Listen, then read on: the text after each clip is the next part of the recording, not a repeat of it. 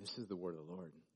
I'm going to pray real quick, and then we'll jump in. So, Jesus, thank you so much for your word, for instruction, for wisdom, for guidance, for the Holy Spirit's empowerment and strength for us in these days in which we live, that we can have a hope that we're not alone, that we can have a hope that the world as it currently is and suffers under, and us suffer as a result of the sufferings all around us, is not our eternal state. God, that we have a hope that Jesus has come and will come and make all things right and new and create all things new and set this world to a place of goodness once again. So, God, we anchor our hope in you this morning, and we pray that you would speak to us from your word and bring us encouragement that we need. And we ask all these things in Jesus' name. We all said, amen. Grab a seat. Thanks. Good job, guys. That was awesome. All right. So in going through this series, we've been making our way through chapter 7 and looking at kind of the larger picture of what's happening here. Jesus does a miracle, which is not uncommon for Jesus. As a result of Jesus doing a miracle, people are provoked and triggered and frustrated by Jesus from a variety of angles. And what we see in this little section that we just read is really just three main movements that I really want to just pause, reflect upon, and then we'll just kind of wrap it up this morning with some, hopefully, encouragement for you as to really ask the question, how can we maintain faithfulness to Jesus, even in the midst of a culture that has multitudes of opinions and ideas and suspicions as to what should be done with Jesus and his message and those who follow Jesus and so on and so forth. So what I want to do real quick, we'll go through each one of these one by one. So first of all, I thought it'd be kind of interesting because we read a lot of different movements here in the passage in terms of characters. I thought it'd be good to just kind of take a quick assessment in terms of the cast of characters, who's actually in this little segment here, because there's a lot of them. So I'll go through these real quickly. So just pay attention if you want it. Just go ahead and look at it on the screen. Number 1, verse 40 tells us that there were some people.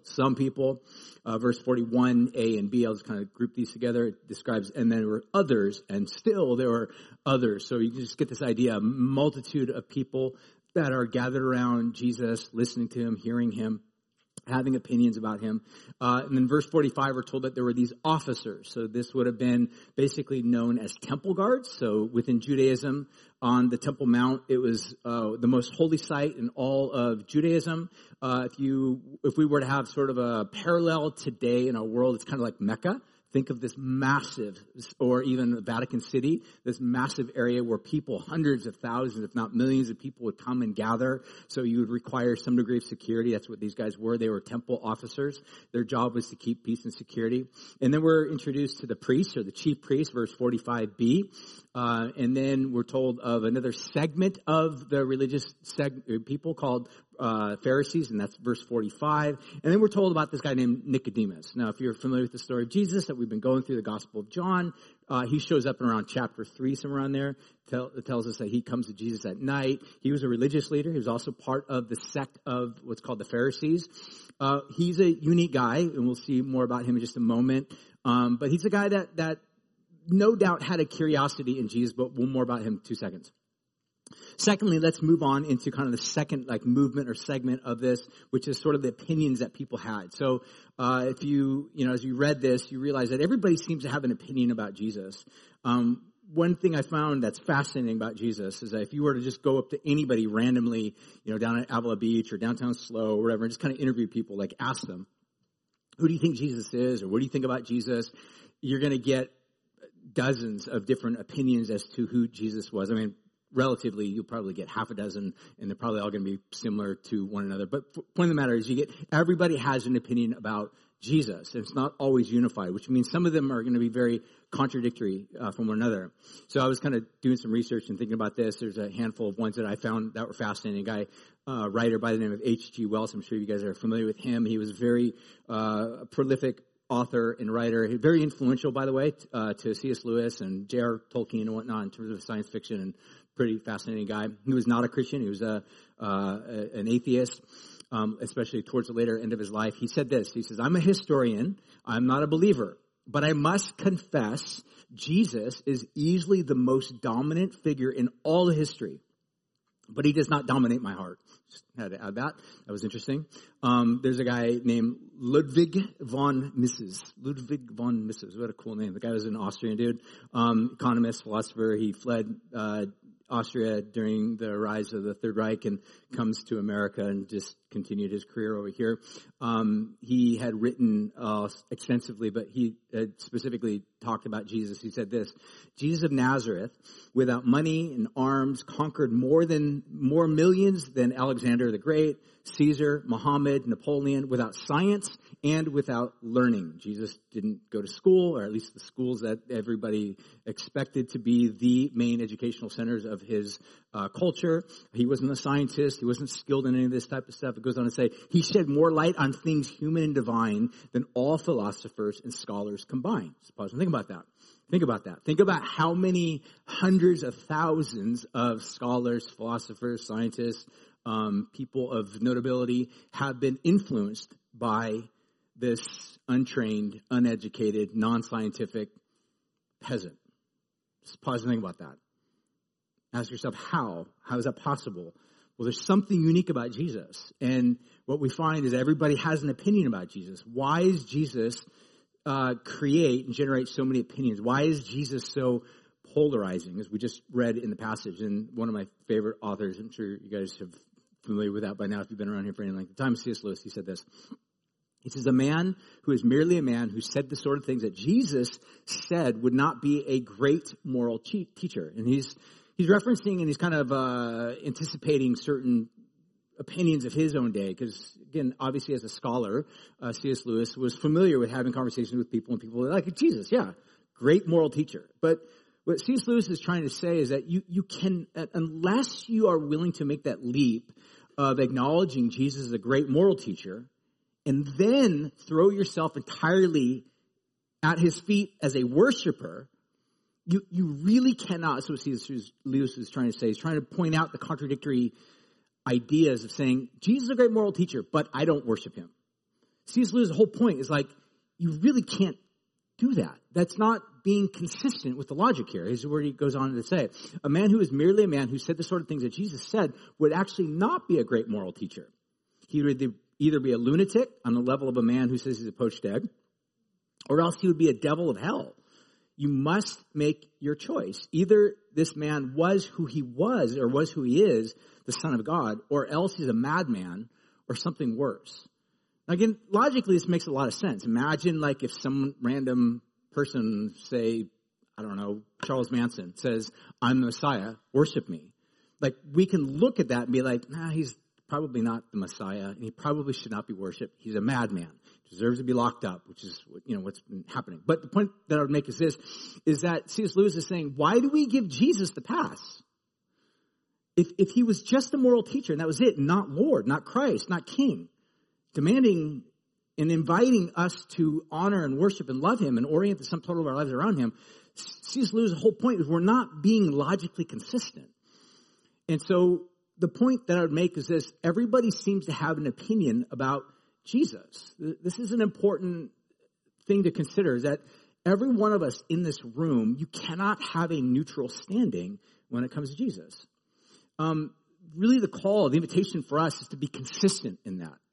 So again, if us as people looking at and listening to Jesus and say, Jesus, he's a great guy, but you don't worship him, you don't love him, you don't orient the sum total of your life around him, there are inconsistencies here. In other words, you can look at someone who you claim to have a lot of wisdom, but you take the things that they say with a grain of salt. There's a moral inconsistency there. It's like, well, wait a minute, you said that they have wisdom, but you disrepute and disregard their wisdom and call it silly. That's not being consistent, or you're contradictory within your own life. So this is the invitation for us to consider about who we think about Jesus. Now, getting back into the text, we'll go through a handful of these, because again, each one of these characters that play into the story also has some form of contribution to their opinion about Jesus. We'll go through them one by one. First of all, take a look at the quote-unquote some people. These people in verse 40, they look at Jesus and say, we think he's the prophet. We think he's the prophet. This probably would have been a reference to Deuteronomy 18, verse 15. Now, again, this is not a small view. This is a very significant view. But it's not the same view that a follower of Jesus or a Christian would look at. Yes, Christians have viewed Jesus as a voice of God, i.e. a prophet. But a prophet, from a biblical perspective, is not the same thing as saying someone is God. It's saying that they have a significant role to play in culture and society as being representative of God. And this is what some people are saying with regard to Jesus. He is the prophet. He's laying the way. He's laying the groundwork for the one that's to come, the Messiah. But he's not the Messiah. He's just a significant figure, paving the way, speaking forth truths of God. But that's all that he is. Second, we're told about these quote-unquote other people or others. They see Jesus as the Christ, as it says in verse 41. Again, this is a reference to the word Christ means Messiah or Mashiach. Another way, if you want to write in your margin of your Bible, just write the word king. King. That's the best way we can think of it. Think of it as someone who has absolute authority over all things. That you orient the sum total of your life around and toward. And that's the view of what a monarch, or I should say the Messiah would be. It was a king anointed by God to carry out a certain role. And again, they had some unique messianic expectations, meaning they expected this Messiah to basically overcome their enemies. In the context of first century, it would have been Rome. And the Romans, they saw themselves living in occupied territory under the boot of the Romans and the hostile oppressors as they had viewed Rome. So they were hoping one day that God would rise up and overcome their enemies, in this case, Romans. So if Jesus was going to be the Messiah, or fulfill that profile of being the Messiah, he would then at some point initiate or instigate this bloody revolution and overcome. Now, obviously, we know that's not exactly what happened. And as a result of that, did Jesus let some people down? Yes. The answer to that is yes. Yes. Some people expected Jesus to pick up sword and shield and to attack enemies. Instead, Jesus allowed himself to suffer under the hands of the Romans. He became a victim of the state. Though it wasn't a victim, he laid his life down knowing exactly what he was going to do. But he had a different agenda, which meant he fulfilled different expectations. That's something for you to even consider and think about. What are you expecting Jesus to do for you? Do your expectations line up with Scripture? What happens if Jesus doesn't meet your expectations? Will you walk away? Will you be frustrated and angry and leave? But these are the types of things that they were facing. Thirdly, we're described this group of people that were skeptics. They were skeptical of him because in verse 41, we're told, he came from Galilee.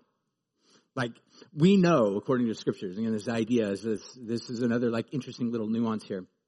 They had so much confidence, not in Scriptures, but in their interpretation of the Scriptures. This is where Christians sometimes can learn a huge degree of humility.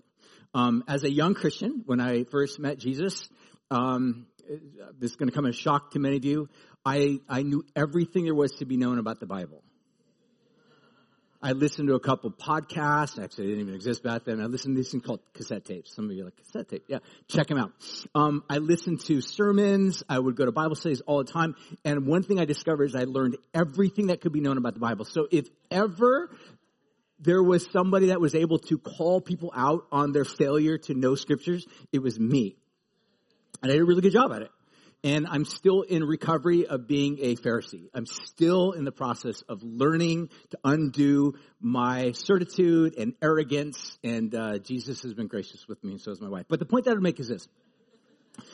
Is that we see this type of thing taking place, is that these people had certain opinions and ideas and interpretations of Scripture, and it was formulating this idea that in their mind that there's no way the Messiah could have come from this region. We know what this region is like. There's nothing great ever comes out of this region, and so therefore it's impossible, according to the Scriptures. They would say, according to the Scriptures, though it would be more accurate for them to say, according to our interpretation of the Scriptures. But again, that's a nuance that oftentimes gets missed. The point of the matter is they would look at this and say, because Jesus doesn't fill our certain expectations as to how we've understood the Scripture, he cannot be anyone significant. Let's pause and let that sink in a little bit. And then lastly, we're introduced again to the opinions of these officers. What I find fascinating about these guys, these were the temple guards. Remember, their job was to keep peace. They're watching, listening, observing all the stuff that's happening around Jesus. And these guys are like captivated by Jesus. And you gotta love sort of the irony in the story here. Their job is to keep peace, which means in the context of the temple system, they worked for the temple leaders, which have been the scribes and the Pharisees and the Sadducees. So they were basically employed by these particular groups of people, which meant that they were expected to comply with their viewpoints of who Jesus was, which, again, quick question, did scribes, Pharisees, and Sadducees think favorably about Jesus? Yes or no? No. For the most part, no. There are a few people that were intrigued by Jesus, like Nicodemus, but for the most part, the general consensus by the religious elite in the system of Judaism that managed the temple, they did not think very favorably of Jesus whatsoever. So these guards, their job was to work for the system and to basically create arrests for people that would be in non-compliance with their framework of reference. And so they come back without Jesus, and they're like, hey, where's Jesus? And they're like, we didn't arrest him. They're like, why? Well, no one's ever talked like this guy. They're like, are you a follower now too? Like, did you get seduced by the teachings of Jesus as well? And again, it's just interesting little irony. John's telling us the story. It's one thing that I find that's fascinating. So the point that I want to make is this. Everybody has this opinion about Jesus. Everybody. It shouldn't shock us, but it's the world that we live in. We live in a world today where everybody has an opinion about Jesus. But we know that there's a massive difference between opinions and truth. And I'll even add, there's a massive difference between truth and my truth. We live in a culture today that wants to say the most important truth in the world today is your truth. True or false? Is that the world that we live in? Very much so. But that becomes complicated, and oftentimes it becomes contradictory.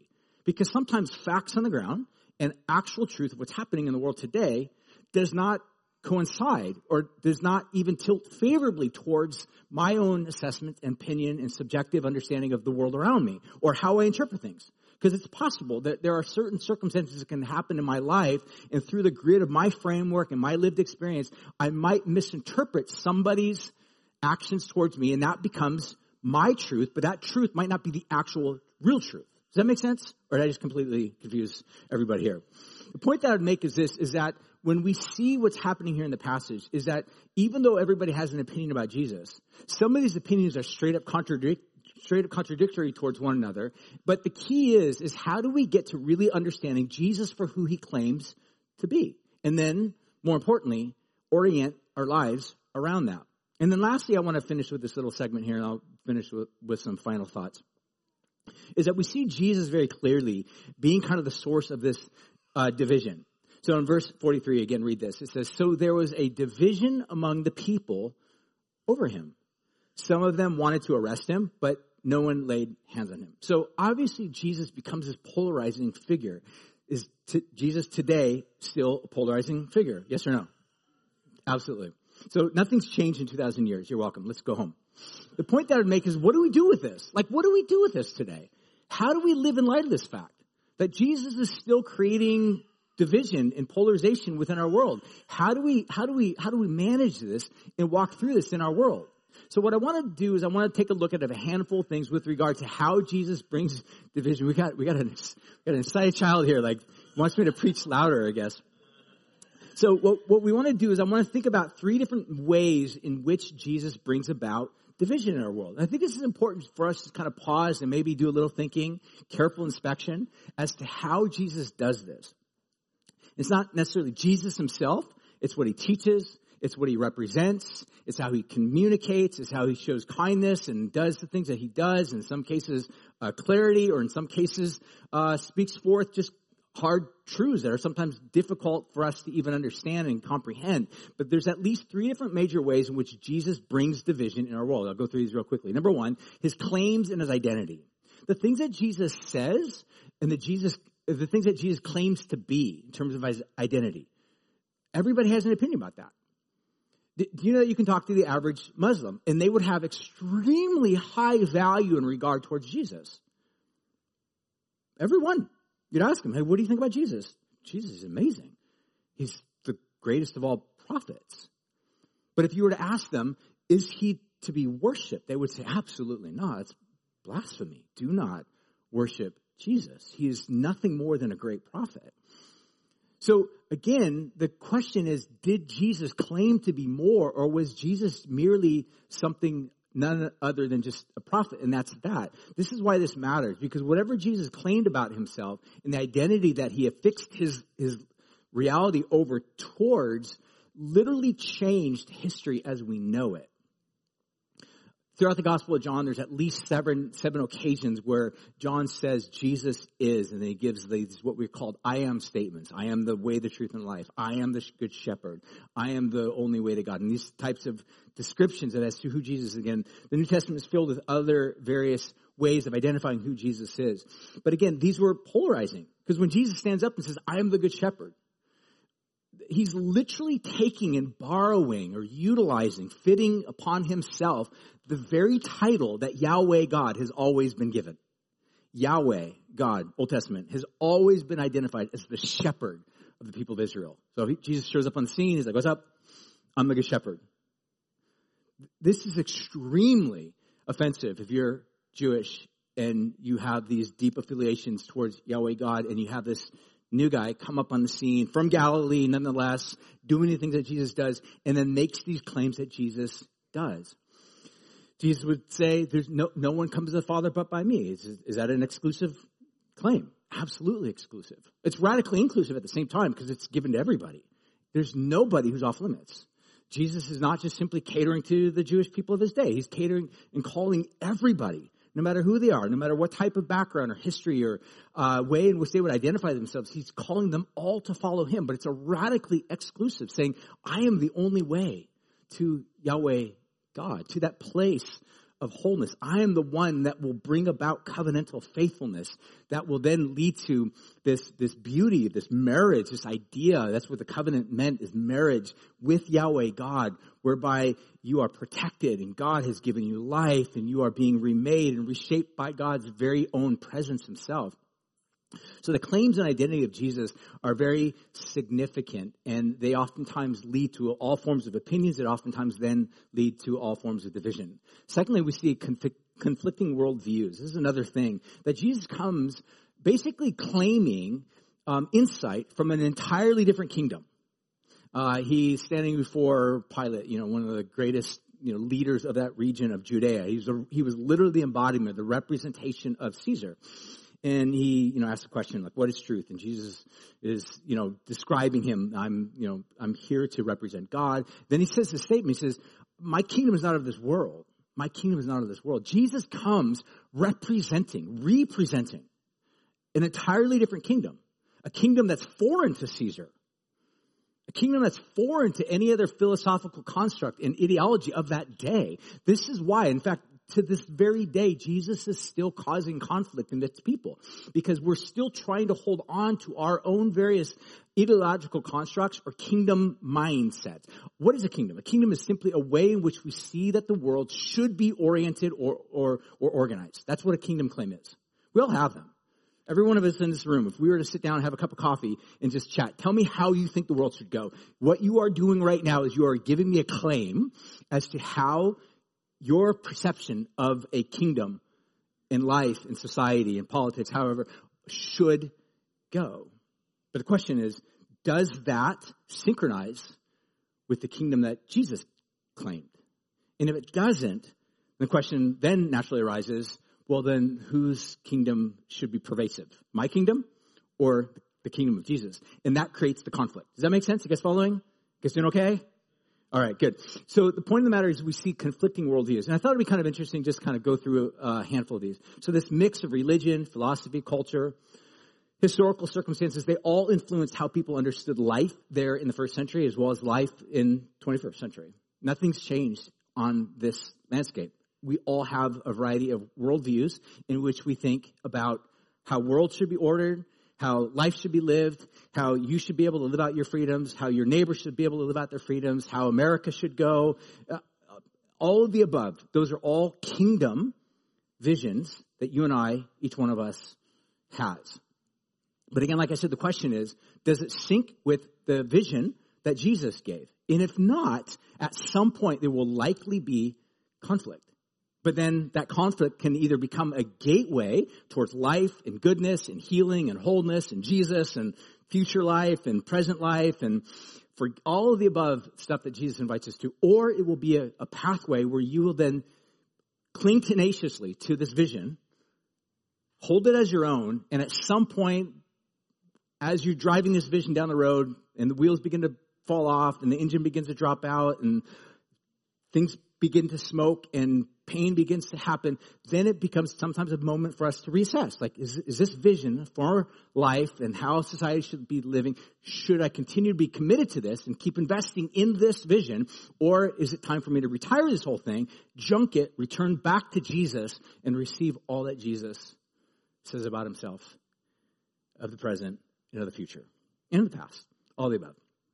So I thought it'd be kind of interesting. We'll wrap it up with some final thoughts, but to just kind of go through some of the different worldviews of, especially of Jesus' day, and I'll kind of end on some modern worldviews, and I want to finish with some just final thoughts as to how we can remain faithful to this. So in the Jewish world in which Jesus lived, there were at least a handful of different competing worldviews. I think probably the main worldview that most people that Jesus spoke to and interacted with, they were Jews. They were Jewish people, which mean they had framed their life around the story of Moses, of Yahweh God, what we call the Old Testament, the Torah, even within the Pharisees and the Sadducees and the scribes, they all had different nuances as to how to approach this. But for the most part, the big idea was that the Mosaic law or the Torah shaped every aspect of life.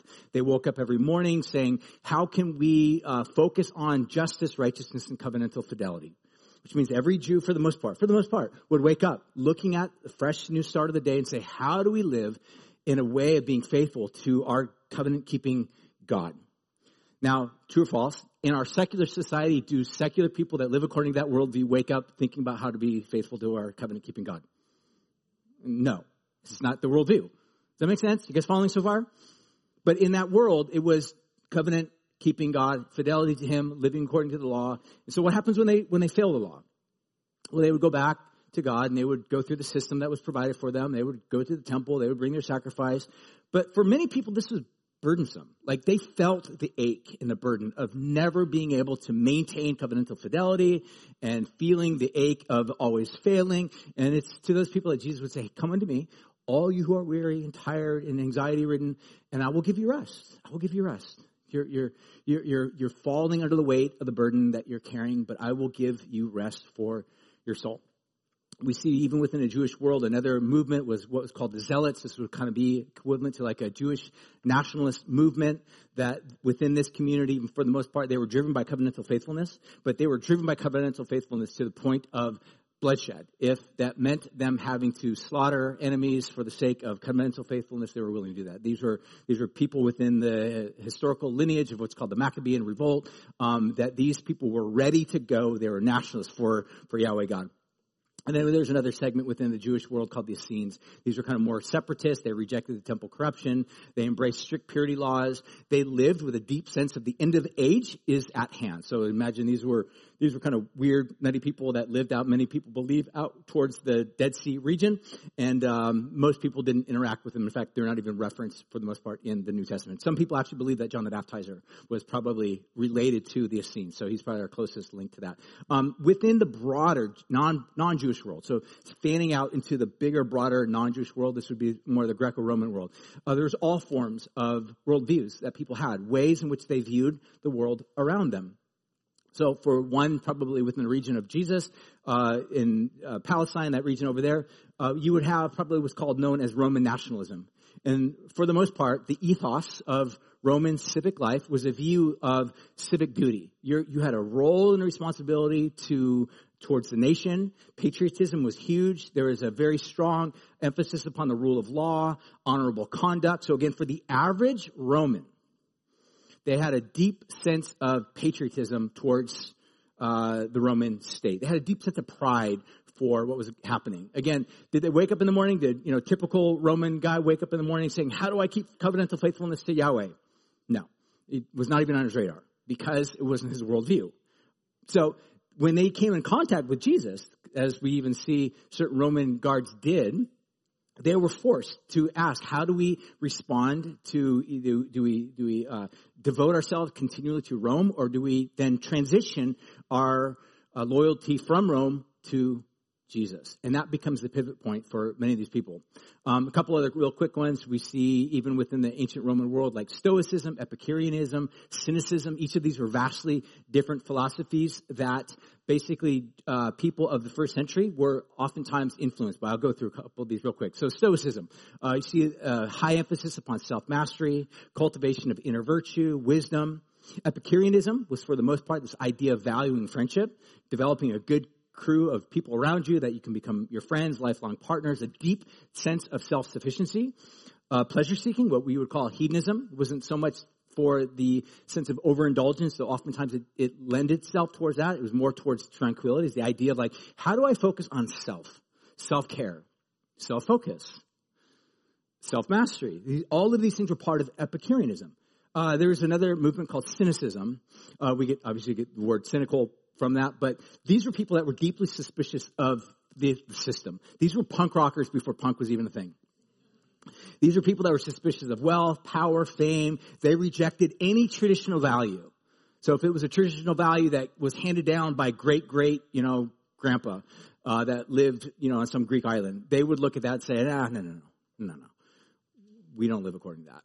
We create our own standards for today that would benefit us as a collective whole. That was the philosophy of cynicism. As I was thinking about this in terms of our modern world, I'll go through these real quickly.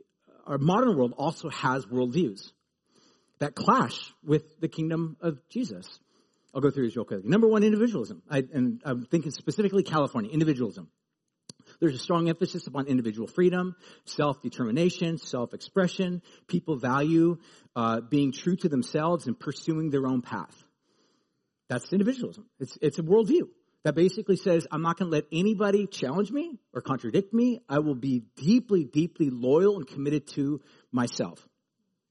Secondly is we see all forms of political, conservative, progressive politics that play. I'm not even going to go down that path. Thirdly, you can think of spirituality as another really big one, especially in California. It's this idea of, like, I don't necessarily believe in Jesus per se, but I believe in some form of spirituality, the importance of focusing on the philosophies like New Age or mindfulness, Eastern religions, yoga, things of that nature can be oftentimes tossed into this as well. And then another one is, I think, of immaterialism. I would actually add probably more of an older generation, but this materialistic perspective that says my reputation is oftentimes affixed to, or my value of self and self-worth and success is connected to the car that I drive, the house that I own, how much wealth I have, how many investments I have. These are things I would look at and say, this is how I define myself. It's known as materialism. And then lastly, I'll go through this and I'm done. Technical or techno-optimism. It's a big phrase. Techno-optimism. Let's say it. Techno-optimism. Let's take a look at that. It's the idea of technology will actually provide a way forward in our future. You realize we live 3 hours from the central Mecca / Roman Colosseum of all of this. Like San Jose is the hot spot. It's the hot spot of where all of this is coming from. And we live within the culture of this. And the hope is that somehow, with the right technology, we will be able to create a utopia that will cure the world's ills and bring about a future and a hope and healing for all human beings. The point that I would make is that when Jesus shows up in the world, Jesus will divide. And part of this division will be conflicting worldviews. There are certain worldviews that are tucked away in each of these things that are completely contradictory to the way of Jesus. And if you hold on to these worldviews over the claim of Jesus' invitation, then it will be a path towards our own brokenness. This is why Jesus invites us, lastly, ultimately the third thing, is this call to repent and follow. Jesus invites all people of all ages, of all worldviews, to look at their worldview, no matter what it is. And again, I would add, there are some worldviews that on here that I just read that are actually, you're going to get more mileage out of them than others. Meaning they're better. There's a massive movement of stoicism in our world today. You can just go on podcasts and search stoic. And honestly, I'm like, man, I would far more prefer dude who's not a Christian be devoted to the way of stoicism than Epicureanism. Absolutely. You're going to be more, physically fit. You're going to have a better, mental capacity. But the point of the matter is that at some point that will fail as well. But Jesus invites us to lay aside all of our worldviews. No matter what type of nuances they might contain, no matter what type of value they might have, and lay them down at his feet and surrender ourselves entirely, completely to him. This is the idea that Jesus' invitation is for us to reorder the sum totality of our life around him. I'm going to throw out a phrase to you. Might be controversial, but Jesus is inviting us to submit to him as in a benevolent totalitarianism. It's contradictory. I know that. Those two words are completely contradictory. Benevolent meaning good. Totalitarianism meaning sum total of everything. We think of totalitarian dictators today in our world today. They're some dude that wants to have what's the guy's name? North Korea, I can't remember. Kim Jong-il, whatever. A totalitarian regime. Is that his name? Okay. And it's destructive. Why? Because he's a human being. He's got human frailties and flaws, and he's a dictator, and he brings suffering and ruin over the lives of people. But Jesus is alive and resurrects and calls to life and is good. And everything he claims and invites us into is good. Therefore, his call for us is to repent and turn and follow him. And I'm going to finish with this final thought. I'm done. How can we maintain faithfulness to Jesus amidst this world? Because this is stuff that we look at on our landscape, and it's a world filled with contradictory opinions, divisions over who Jesus is, and then really toxic cultural influences. And I'll go through these real quick. Number one, anchor yourself in the identity of Jesus. Do you know who you are? Or are you still searching? The invitation of Jesus is today, come and receive an identity that you didn't earn, you didn't buy, you can't merit, you can't work for it. There's not enough money that you can pay for it. But you can receive it. Secondly, submit your heart to the authority of Scripture. Think of it as the means of wisdom and guidance in this world. Apart from Scripture, where else are you going to go? What other wisdom will you tap into? What other news, fake news, how do you even know if it's news? Or is it newsworthy? Is it real? Or is it just popular? There's a difference between popular and real and truth. Jesus invites us to anchor ourselves to the historic storyline, what we call the Scriptures, and let that begin to shape us.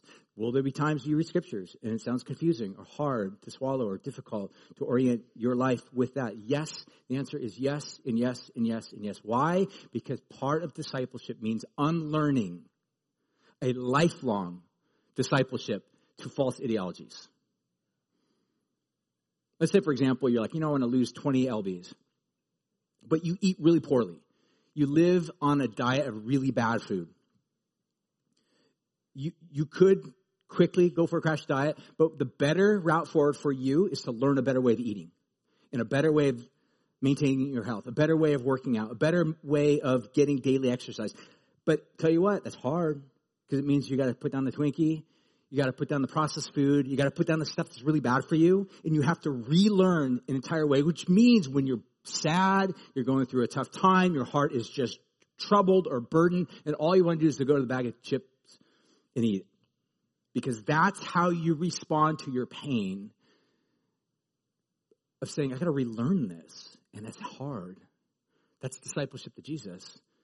It's taking all these worldviews that we had that were contradictory and saying, I want to learn the way of Jesus, which means I got to unlearn the way that I've been devoted to throughout my entire life. And that's a hard path. It's a path that involves sacrifice. It's a path that will feel painful at times. It's a path that there will be occasions where you feel like you are kicking and screaming against what Jesus is inviting you into. But I promise you, it is a path to life nonetheless. Lastly, we see surround yourself with the idea of others that are of like mind. Find your tribe. Find your tribe. Many people are trying to be faithful to Jesus, but they are completely cut off or separated or isolated from other people that are walking with Jesus. The simplest way I think you can honestly do that is just find a church, get plugged in. Like, it's as simple as that. Get plugged in. I always tell people, I'm like, look, if you're already going to come to church on Sunday morning, find a way to get involved. Like, plug in, be part of a team. You're going to grow. You're going to get to know people. It'll be good for your discipleship. You're going to make friends. When you have a rough morning, you'll show up. People will gather around you and pray for you. It's awesome. It's all part of that discipleship. And this is, I think, how we can live faithfully to Jesus, even in the midst of a world that is largely divided over who Jesus is and what he claims. So I'm done. I'm going to invite y'all to stand right now, and I want to pray over us. And invite us to live into what Jesus has. So let me pray. And Father, right now, as we bring our hearts to you, we also bring our worldviews, our ideas, our emotions, our bad habits, our bad thought patterns, our bad perceptions, the toxic cultures that we've imbibed, that we've breathed in, that we've lived into, that have affected us and impacted us negatively. We bring all these things, Lord, and we lay them at your feet, Jesus. Take our hearts, our lives, our minds, and renew us. God, re-anchor us to an identity that you've given us. Tether us, Lord, again, afresh to the historic scriptures that give us life and point us in the way of wisdom. God, help us to live into this beautifully messy, comfort, challenge community we call the body of Christ. God, help us to truly live. And if there's pain or hurt or trauma or hardship that we bring, Lord, we ask for healing in all of these areas because we want to be fully in all that you're inviting us into. So Holy Spirit, come and breathe life over your people here.